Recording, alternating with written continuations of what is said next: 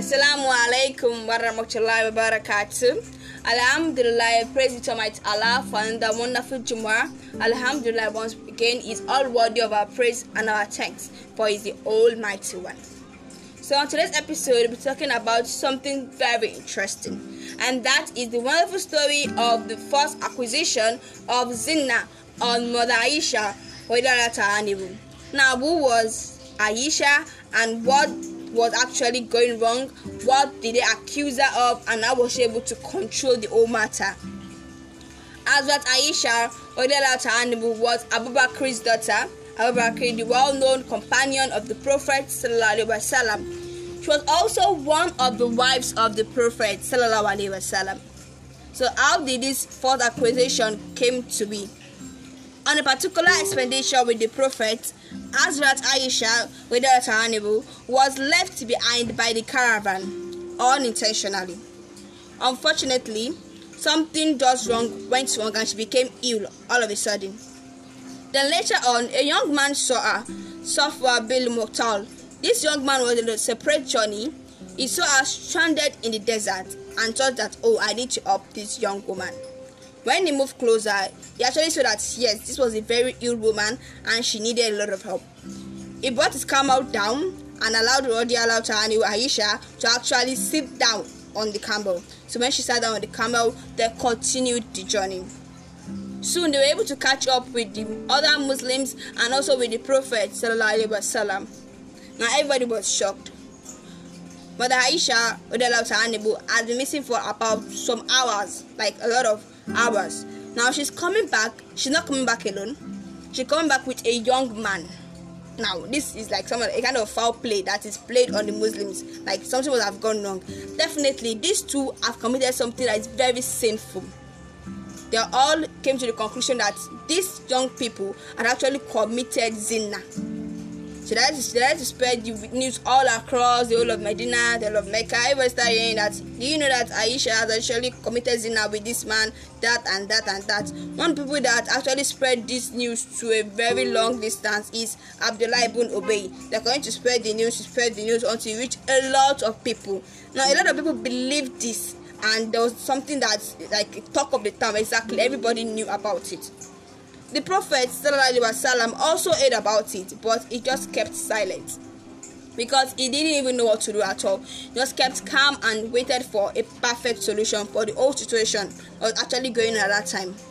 So Aisha, that's something very, very surprising. Aisha she didn't even know about the accusation at all for a long time. It was about after 1 month that she knew that, wow, people are actually saying some things about me that is not okay. Some wrong accusation has been laid already upon me.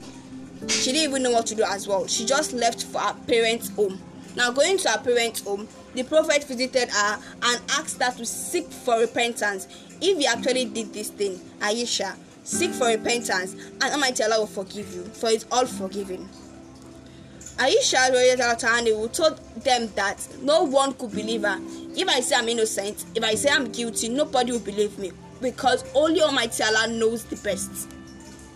So she began to cry to Almighty Allah, supplicated to Almighty Allah, asked Almighty Allah for guidance that, Almighty Allah, this has been laid upon me and I don't know any way to prove my innocence. You're the only one that can help me with proving my innocence. He continued to cry to Almighty Allah, and eventually Almighty Allah answered her prayers and revealed 11 verses of the Quran to prove her innocence. Now this can be seen in Quran 24 verse 11 to 21 of the Holy Quran. Now can we see how this huge matter was actually made soft by Almighty Allah?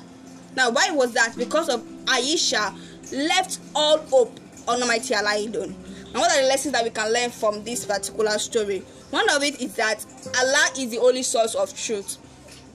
As Muslims, you should know that Almighty Allah is the only one and there is no one like Him. So you should not try to seek for a source of repentance or a source of truth or a source of anything in life. Should always come from Almighty Allah. Whenever you do something that is wrong, go back to Almighty Allah for repentance. Something that you did not do, you are accused of it, go back to Almighty Allah to seek for your repentance and also seek for a proof of innocence, because just like Aisha actually did now, nobody could actually prove her innocence. Nobody, even the man that was with her, couldn't say that this didn't happen and this was what happened. He couldn't do that. Almighty Allah was the only one that could help her, and eventually helped her in such a big form. Imagine you giving a special part of the Quran just to prove your innocence. You can see how amazing that was. And why was she able to get that? It was because she was able to calm down and put all her hope in Almighty Allah. What second lesson that we can learn from this story? It is that we should always keep calm in complex situations. We can see how the Prophet Sallallahu Alaihi Wasallam did. In the modern time now, there's no a man that will actually see that his wife is being accused of adultery. Most of them will just flare up and then something bad might happen. But the Prophet Sallallahu Alaihi Wasallam kept his calm and just tried to resolve the matter sufficiently. This is the kind of lesson that we should learn. Whenever we see something that is too complex to us, or perhaps we are going through an accusation, or perhaps a close one is being accused of something, always try to calm down and then find the truth of the matter, and also ask for Almighty Allah's guidance so that you can only see the truth and nothing but the truth. So that's all for today's episode. Hope you learned a thing or two about this wonderful lesson and the story altogether. So this is something that we should always try to remember anytime we're going through a time of tribulation or something that's very bad for us. So that's the end of today's episode. See you next time. Have a wonderful Jumu'ah.